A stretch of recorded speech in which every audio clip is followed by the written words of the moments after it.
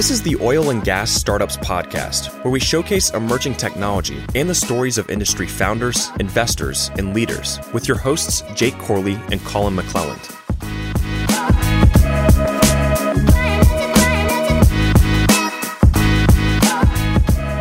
What's going on, Digital Wildcatters? Welcome to another week of the Oil and Gas Startups Podcast. You may notice my voice sounds a little funny in this episode. We had a party with Combo Curve and Trax and Bison Interest last night, and I lost my voice talking over the DJ. I actually had a DJ and a saxophone player playing together in unison. So really awesome. Unique combo, but it was just loud. And so I'm there for 5 hours just screaming my lungs out. But today we got an awesome show with Prolytics. We got the founders, Mike and Blake. Guys, thank you for coming in today and doing this show. I'm glad I got the name of the company right. You know, it's spelled Prolytx. Asked Mike, Blake, you weren't in here. I asked Mike, I said, hey, is it Prolytics? Am I pronouncing that properly? And he said, sometimes you get like, you know, Prolytics probably. So yep. Prolytics, what is it? Tell me real quick, like high level. Well, at a high level, you know, I've been listening to some of these podcasts you got going on, and a lot of that's from the field side, and it's the upstream out there in the wild part of the industry. We're sort of on the other side of that, the major engineering companies, and how that when you build that big facility and it goes back to the owner operator, we fit in right there to make the transition from that major project world into what an owner's trying to do when they run the facility. So we call it engineering IT. It's this middle ground of taking all the technology of the 3D modeling and the databases and everything that drives the project world and transferring that over into running the plant and the digital twin of the plant for the life cycle. Okay, I'm going to have a lot of questions because I don't come from that world as much. And so just for clarity, are y'all really serving engineering firms, or is it companies that are taking over new assets? You know, who is the end user for Mostly owner operators. Okay. Like Exxon, Chevron. Okay. And those type of companies. Okay. That's what we're serving. So we do serve a little bit on the engineering side, engineering company side, but 95% of our clients are owners. Okay. Got you. Chemical plants, refineries. Yeah. Let's dive into y'all's backgrounds, because before we get into Prolytics more, I want to understand how y'all got to creating a solution, what the problem was, how y'all saw that problem, what your backgrounds were. Blake, you want to start with your background and what you did up to this point? So I have a little bit of an awkward, I guess, type of background. I started out as an instrument tech in the field. Yeah. Turning wrenches in the plants. It's not an awkward. I started off as a roughneck on drilling rigs, man. Come on. Got into control system engineering and instrument engineering and design. So started working at like the engineering type firms. Yeah. I did that for a number of years. Got into a group. I worked with Mike for a while at Mustang. We shared an office. So our introduction was sharing an office. Blake said we worked together. Mike said, yeah, we shared an office. Worked in that group, Global Engineering and Design Systems. Spent some time overseas on a few projects, living over in Asia for a number of years. Mainly That's pretty in cool. We're at in Asia. Singapore. Nice. So I lived in Singapore for about 3.5, 4 years. I was always so jealous. People at my company got to go spend time in Singapore, and I never got to go. Oh, it's a nice place. Oh, yeah. It's expensive. Yeah. Super expensive. Yeah.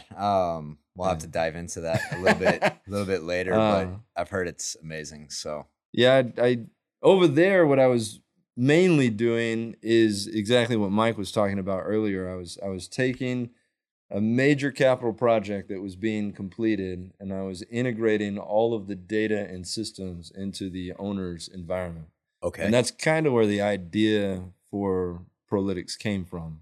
Okay. Is I saw that the engineering companies over there, or engineering companies in general, have this knowledge of how to use these type of systems, how to use the data, how to get value out of it. But the owners, once it got turned over to them, they didn't have the resources They didn't have the knowledge or the experience. And I felt like that they own the data, right? So they should have more control over how it's being produced. So the owner didn't have the internal knowledge Yeah. or resources or maybe even bandwidth That's to right. really make sense of the That's data right. that they had. Over here, you had the engineering firms that, they study this stuff day in, day out. They understood it, but the owner is actually the one that owns the data. So there's kind of this Yep. mismatch of, Yeah, when you're in the project, you've got these sophisticated systems to build a major project, database-driven systems. The EPCs were early in adopting those and using them for their workflows so they could generate billion-dollar projects. But then when it got handed over to the operations team, it was more about running the plant. So the digital blueprint, everything that was used to build it, sort of fell in the cracks. It all got transferred into more document-centric type stuff. So you lost the sophistication.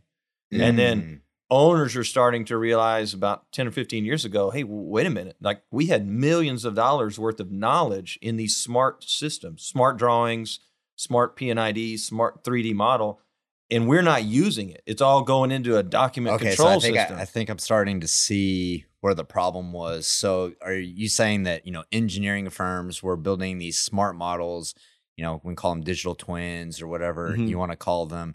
And then once it was getting transferred over to the owner operator, they're actually getting flattened, just getting they're put like, into hey, I don't- PDF docs or like AutoCAD or whatever. Give it me a is, bunch of and- Excel, right? And so they're Yeah. taking it out of these major SQL and Oracle databases, and they're just dumping it into what we call PDFs. dumb files. Yeah. And then what happens is you focus on operations for a year or two, right? You get, and then you realize, oh shit, we're not keeping up with we lost the sophistication. Yeah. We can't query anything. We've lost what's the master drawing. Do you know what I mean? And Yeah. those systems have all those capabilities. Yeah. So we're here to bring that intelligence over, bridge the gap between Yeah. those two worlds. Understood.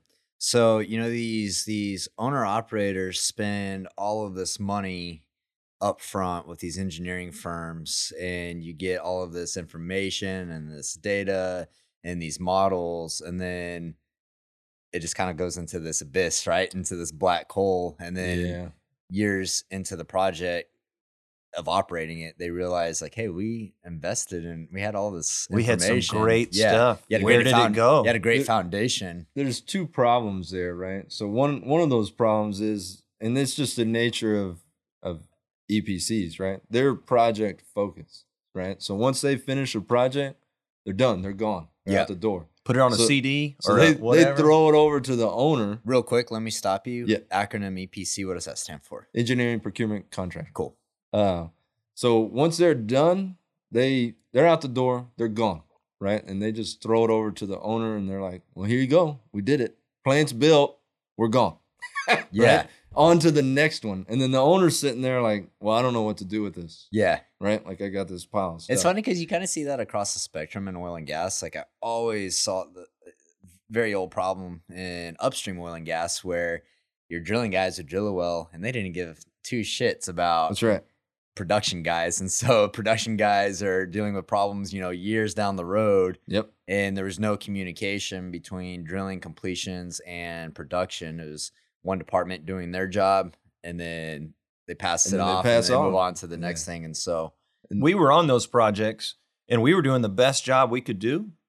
And we thought it was amazing. And when we were done, we handed it over and we were like, dude, we nailed this one. It's unbelievable.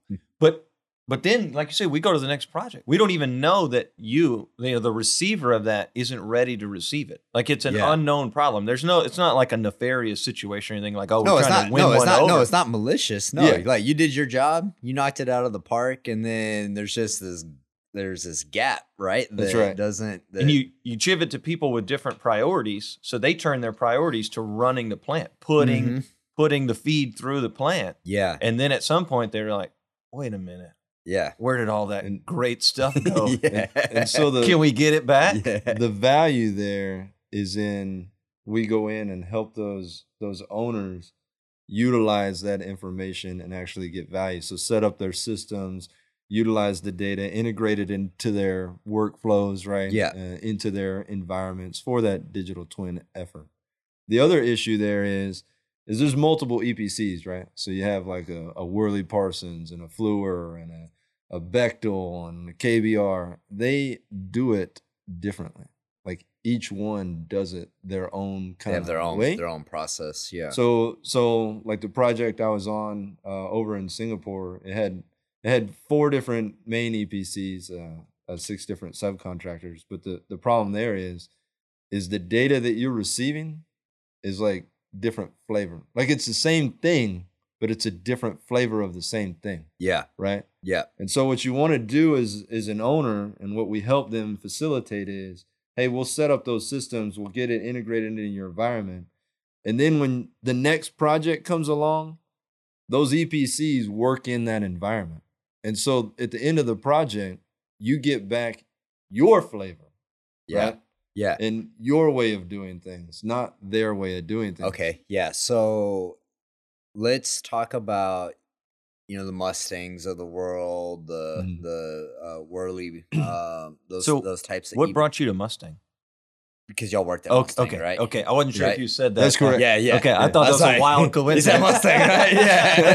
Yeah. Yeah. So I want to understand those companies a little bit more and what they do, so that I can have greater context to what you guys are actually doing. So a company like Mustang, is it a pure engineering firm that works on, downstream facilities, and Exxon comes and says, hey, we need to build, this project at a refinery in Mustang. I mean, turnkey does that. Yeah. Okay. It could be upstream or downstream or midstream. I mean, these engineering companies, hey, we've got a well, we've got a new field that we want to produce. So like Mustang did the major offshore platforms, the big BP Thunder Horse and Atlantis, like those big things. And that's from concept all the way to production, right? Yeah. Or it could be a new chemical plant or a new, they don't build new refineries anymore. It could be a revamp of a refinery. Yeah, but that's right. Those companies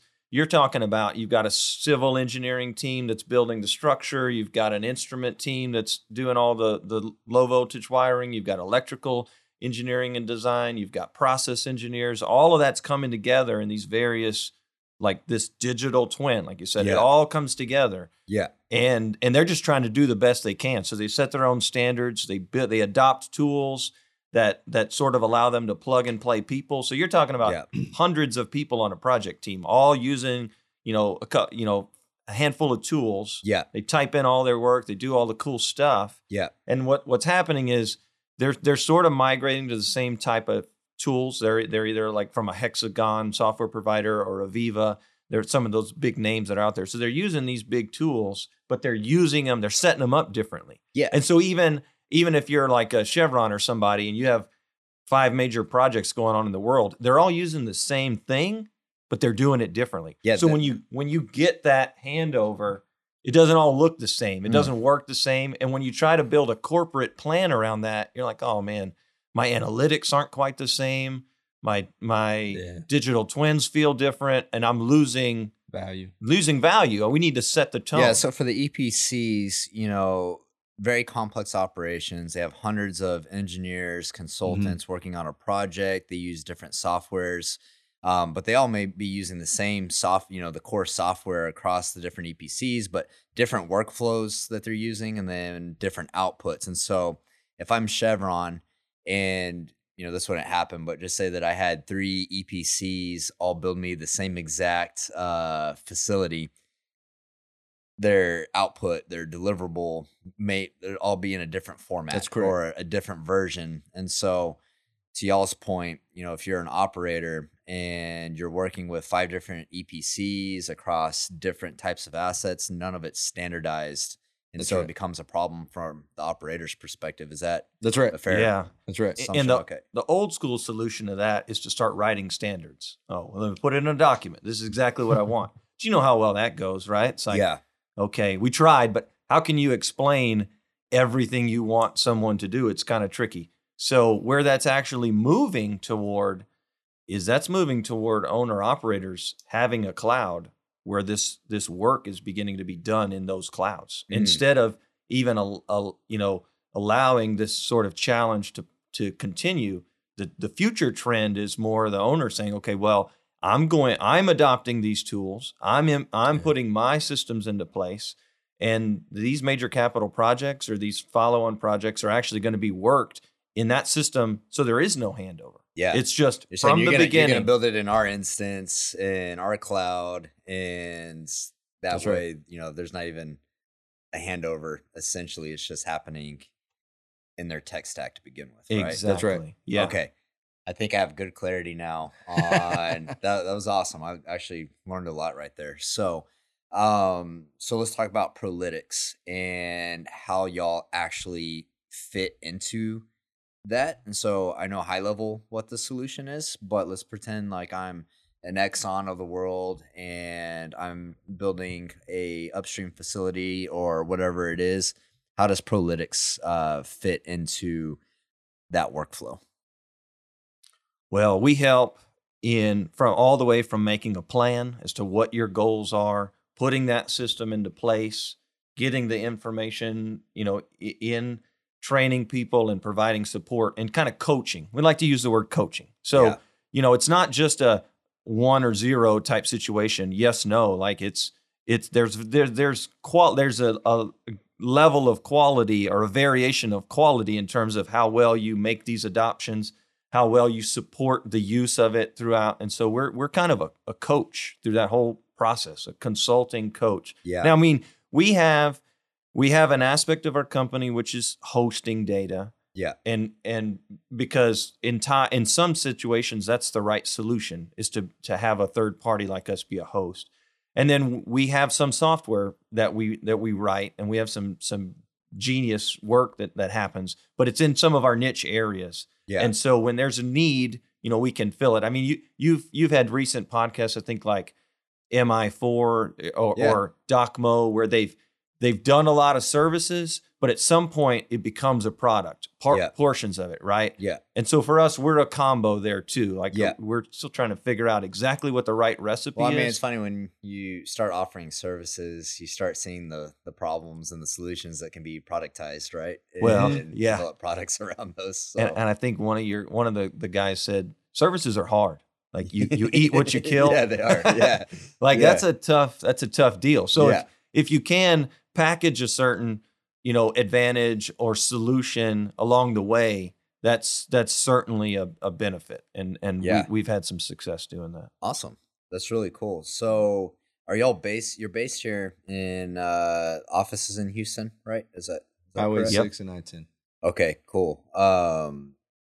You got to live all over the world. In Singapore. Are you from Texas originally? I am from Texas, Midland. Okay. You're from Midland? Mm-hmm. Oh, Midland, cool. Odessa area. Yeah, I'm from Midland too. So what school did you go to? Greenwood. Yeah. Okay. I went to Lee.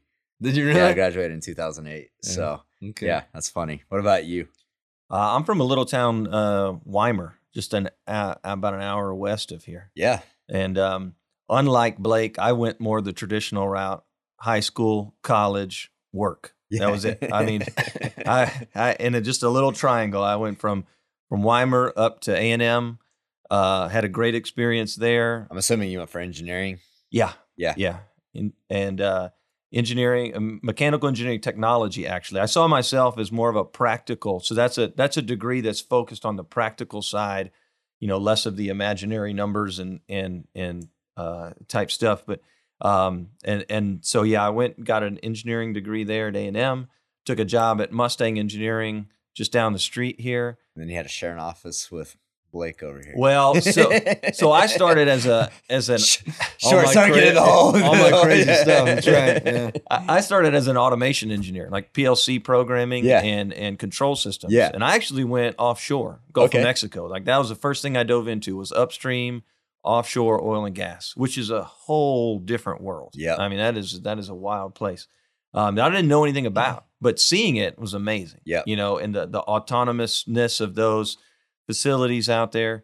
And so I was in automation and controls, but what we were doing was programming the motors and the valves and the transmitters, everything that ran a plant. Yeah. The cool part was I had some awesome guys in the office that showed us how to use code to generate our work. So like if you're going to do 1,000 motors, you don't want to literally program them one by one. You'll make mistakes, right? So we would put it all into little Microsoft, Access and a little bit of SQL, and then we'd write code to generate all of the logic and all of the work we were doing. And I was like, well, I enjoy that part more than I enjoy being the programmer in the field. Like the idea of doing the cool efficiency type stuff and working with the data. So my dad was a guy that worked with his hands. He worked in a panel shop, and it still does. And so I always like, I'm a man of the people, right? I'm not going to be a computer guy. Yeah. But I found out that I kind of like being a computer guy. So. No, I am a computer guy. Had that realization, huh? Yeah, I had that realization. And so what happened was when the company in 2007-ish, they sent out this message and they're like, hey, we're building this group we call the systems group, engineering design systems. And we're bringing together the wizard from the piping group and the wizard from the electrical group and the wizard from the instrument group. We're going to bring them all together and we'll sit them in a part of the office, and they're all going to learn how to be wizards together. And I was like, damn, I think I fit in that group. That sounds kind of cool. And so I messaged the new manager, and he was like, well, that sounds like a good deal. You could be employee number one of my group. And I was like, deal, I'll do it. So I switched from automation. And the bad thing about being an automation engineer is that you're valuable in the field, right? Like troubleshooting the motor. Yeah, like starting up a plant. I was like, I got a young family. Yeah, I don't think that me traveling the world, being an offshore oil rigs. I mean, while the helicopter rides are interesting and everything, that's not my jam forever, right? Yeah. And so I switched over. That's when we shared an office, worked together for a long time, and then the idea was, Blake kind of traveled the world and actually saw what the owner was experiencing. I was back in the office still doing my thing. Yeah. And then he came back and he said, hey, let's turn this. I think I'm going to turn this into something. And so what we are is that group of wizards that I talked about. It's that group on the street corner. Yeah. Just available for hire. Yeah. You need that coaching, analysis, programming, solution architecture. We do all of that. I love that. So Blake, you didn't go to college. You just went in the field and worked up? I went to college and then I left college. Yeah.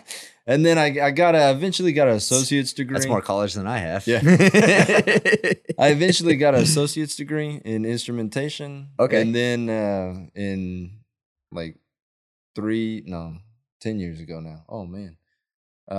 When I went to Singapore, I have to do something. So every year I teach myself to do something different. Like welding, robotics, whatever. Yeah.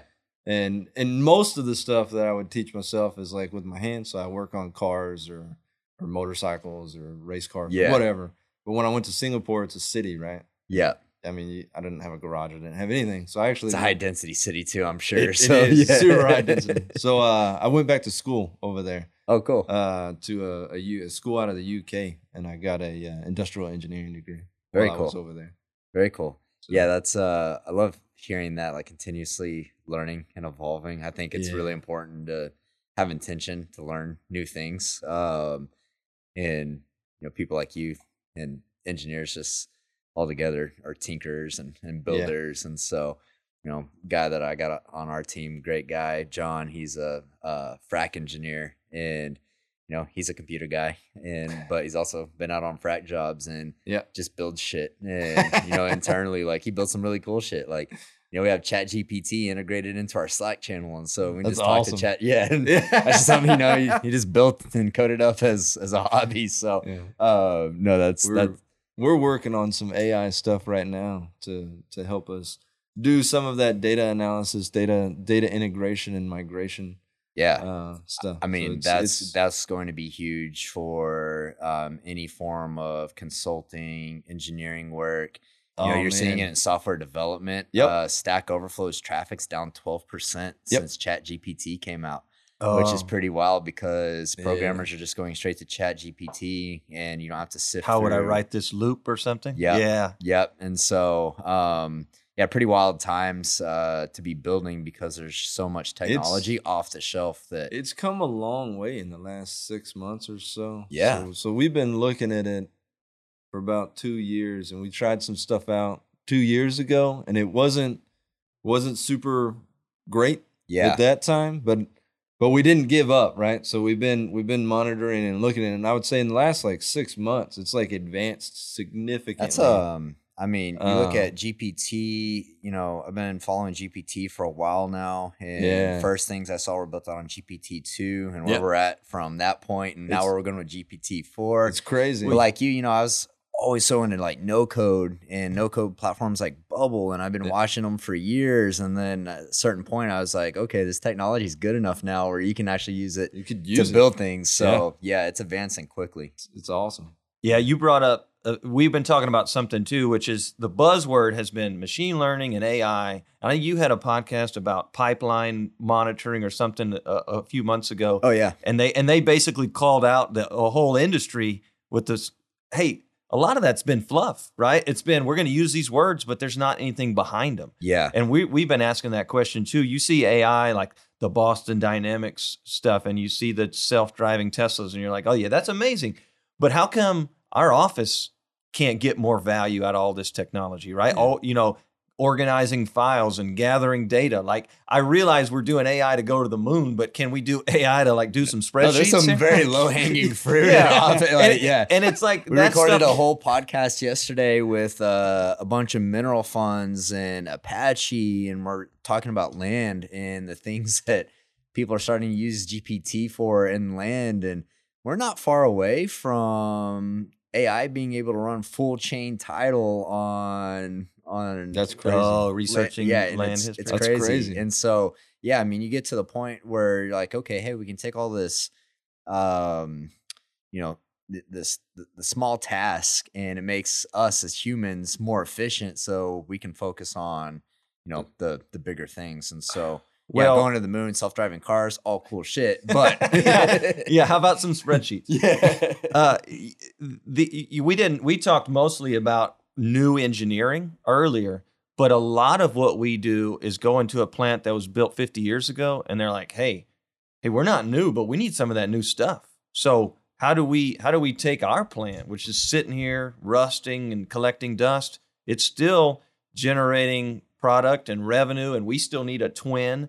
So we do a lot of work with companies that are just looking to modernize the data that they've got, not upgrade their actual control systems or their equipment, just modernize their workflows and their systems. Yeah. So that's where we're looking at AI too, and trying to use that to build that. So before we wrap this podcast up, I want to talk about the whole digital twin thing, because that was another kind of like buzzword that it kind of got like buzzword status in the industry, and everyone was talking about digital twins in, 2018. Everybody talks about digital twins. Yeah, but they're super cool. Like, I mean, if you spend time around AR, VR, it's so funny. We have an Oculus at the house for the kids, and my wife a couple days ago she put it on, and my kid had her playing this zombie game, and all of a sudden she starts screaming and she starts running backwards and runs into a wall. I was like, that's the type of stuff you want to have on video. I didn't have the camera out. But what's cool is, we do lots of large events, and we always plan we have maps on the wall. They're 2D maps, and we're like, okay, here's the layout, and it's cool, but you don't get a full sense of the user experience, like what it feels like to be in that moment. And I just one day I was like, hey, they're making digital twins of like refineries. Why can't we make a digital twin of the venue and start having, elements like, hey, we can put a tent here or a booth here. And so I started talking to some companies that do digital twins, and I mean, they're showing me like this one company just took a picture of a triplex pump from like Google Image and reproduced it off that picture. And I'm looking at it and I'm like, this looks just like a triplex pump that I work on out in the field. And so you start to see like, oh, wow, like, yeah, there's super cool use cases for this. And if you're managing some, large facility and just being able to like see like, oh yeah, there's a 4-inch butterfly valve. That's right. There. And exactly the specs on the part, the number, you can see what you have. And so the technology is actually amazing. And I imagine going back and like mapping an old refinery has to be extremely cumbersome to do that. But do y'all see, like, is there a lot of action in that space in creating these digital twins or profiles of assets, and are they being utilized pretty widespread, or is it still just kind of buzzword? Oh no, it's legit, and it's the biggest thing going in the industry right now. But there are multiple flavors of it. So first of all, you went straight to the 3D version. Yeah. But there's a 2D element to that, right? I mean, 3D is the Cadillac, because there you feel like a video game, right? So it's like everybody can relate to that. But you can do it off of 2-dimensional things if you need to. The concept of the digital twin is more than just the 3-dimensional view and walking through it. But when you say get to the specs, you get to the document or the wiring or the thing, you dig into that object and see. So there's multiple levels of it.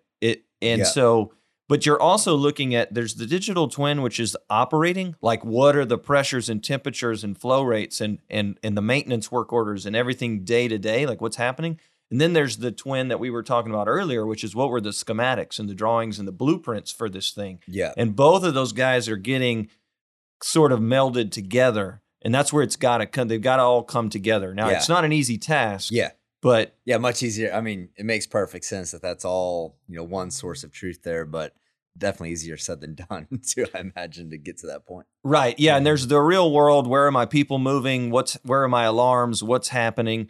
And then there's the design world of how do we modify this facility to debottleneck or make it better or things like that. Yeah. And both of those are a digital twin. So I think like many of these buzzwords, you can define it in multiple ways. There isn't one answer to that. Yeah. Yeah. Understood. Yeah. I mean, life's not so simple and binary, right? Yeah. As is the case, I learn all the time. So Prolytics, if someone is listening and they want to check you guys out and have a conversation, where can they find y'all on the internet? What's the URL? Can they find you on LinkedIn? Give me all the details. Absolutely. Website, prolytics.com, PROLYTX.com. LinkedIn. We have a Twitter and Facebook. I don't think we really use those all that much at the moment. We're not sure if they're going to catch on. So I always tell everyone, I'm like, you don't have to be everything on all platforms. Focus on the one where all your customers are. Twitter's badass though. I always support Twitter. So yeah. So prolytics.com. We'll drop a URL in the show notes so you can check them out, or look up Mike and Blake on LinkedIn. Reach out to them. I'm sure they'll catch you over there too. So guys, this was super interesting for me. I actually learned a lot about y'all's part of the industry and that world, and just a place that I don't have a ton of exposure to. So that was a great lesson for me, and super excited about what you guys are doing and the solutions that you're building. And so I'm sure y'all probably have a busy week with Nape in town, probably running around talking to a lot of people. I'm going to try to recover and get my voice back, but I got 2 more podcasts today, so going to keep beating me down. But guys, if y'all liked this episode, please share it with a friend. Leave us 5-star reviews on Spotify and Apple, and we will catch y'all on the next episode.